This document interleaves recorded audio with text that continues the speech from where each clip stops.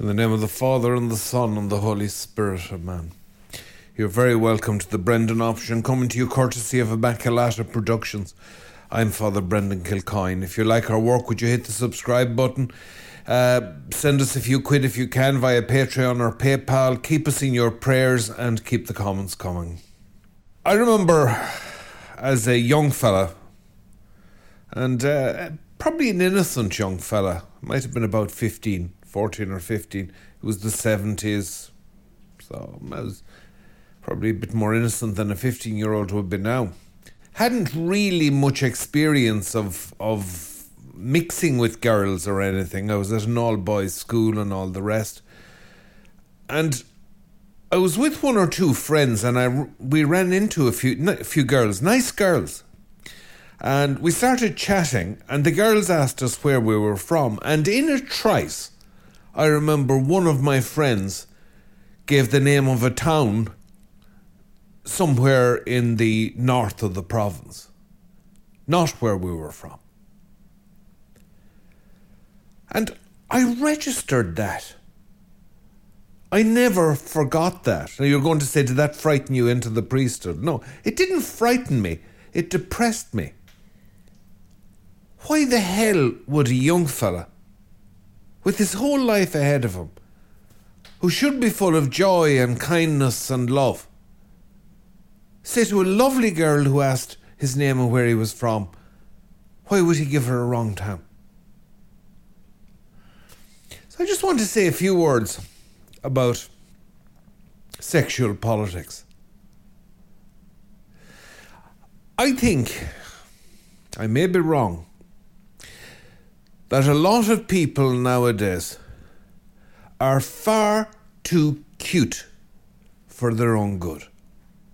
And no, Americans who are listening, I don't mean good looking. Okay, I'm not condemning good looks.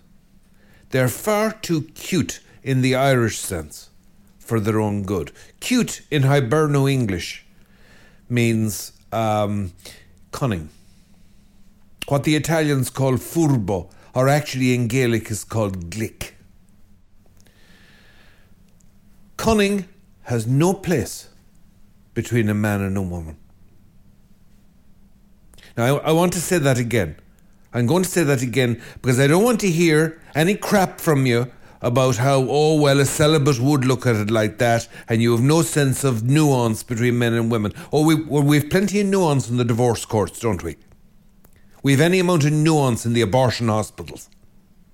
Don't you give me your nuance, you chancer.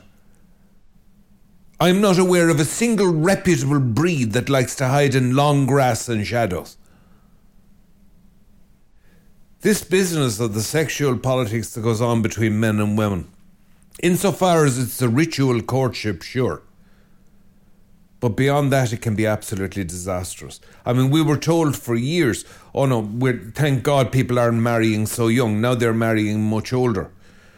I'm not aware that has had any effect on the longevity of marriages. And I've heard it very credibly surmised that actually what can happen is that by his early 30s, the man isn't just ready to settle down. He's also exhausted of the trickery he's been at. And he has a head full of useless psychological accomplishments designed at manipulation and control of women. And if you think that I'm taking the women's side against the men, hold on. Let me assure you, the guns go 360. And I know the women were kept down in the past, okay? Right, I'm not getting into that or arguing with it. I'm just saying to you, sometimes in a situation like that, people acquire accomplishments that are quite useless when those circumstances are changed, but they stay on like an appendix in the body, which does nothing but can kill you. And so you have people 3 generations out of the peasantry who still have all the cuteness of peasants, because a peasant cannot afford to be cheated and must be an outstanding judge of character and must be extremely cute. You have women who are independent and strong and yet have this inherited feral tendency to be devious and manipulative sometimes in dealing with men. I'm telling you now, I'm speaking as a priest, and you can tell me I don't know what I'm talking about. You can tell me what you like. Let the thing stand on its own merit or fall on lack of it. I'm telling you now that most of that is next to useless in terms of forging a holy matrimony, a long-term relationship that is valid before God. And some of it is actually deadly, pernicious, poisonous and evil. Let your words be yea or nay, for whatever is not of these comes of evil. If a man and a woman wish to pledge their troth, as they used to say, if they wish to pledge each other, pledge themselves to each other for life, that can only be done on the basis of truth and trust, well-founded trust and understanding. Those are the skills you must be practicing, not skills at somehow placating each other and mollifying each other and that slips into lying, and before you know it, contempt. And really what's happened is that one partner is holding the other in a form of emotional palliative care. So I'm making an argument here for marriages that are feisty and vital and alive, that are reeking of male and female, that are soaked in authenticity and truth. Let iron sharpeneth iron, and let men and women stand and face each other.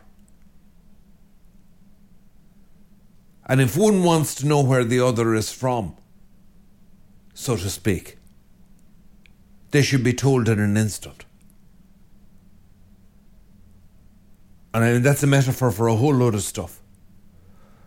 I'm absolutely making a plea here for the abandonment of the Byzantine politics that often goes on between the sexes, this endless brooding and festering and drooling over past betrayals and knifing each other on social media, and not even knifing to the front, but stabs in the back.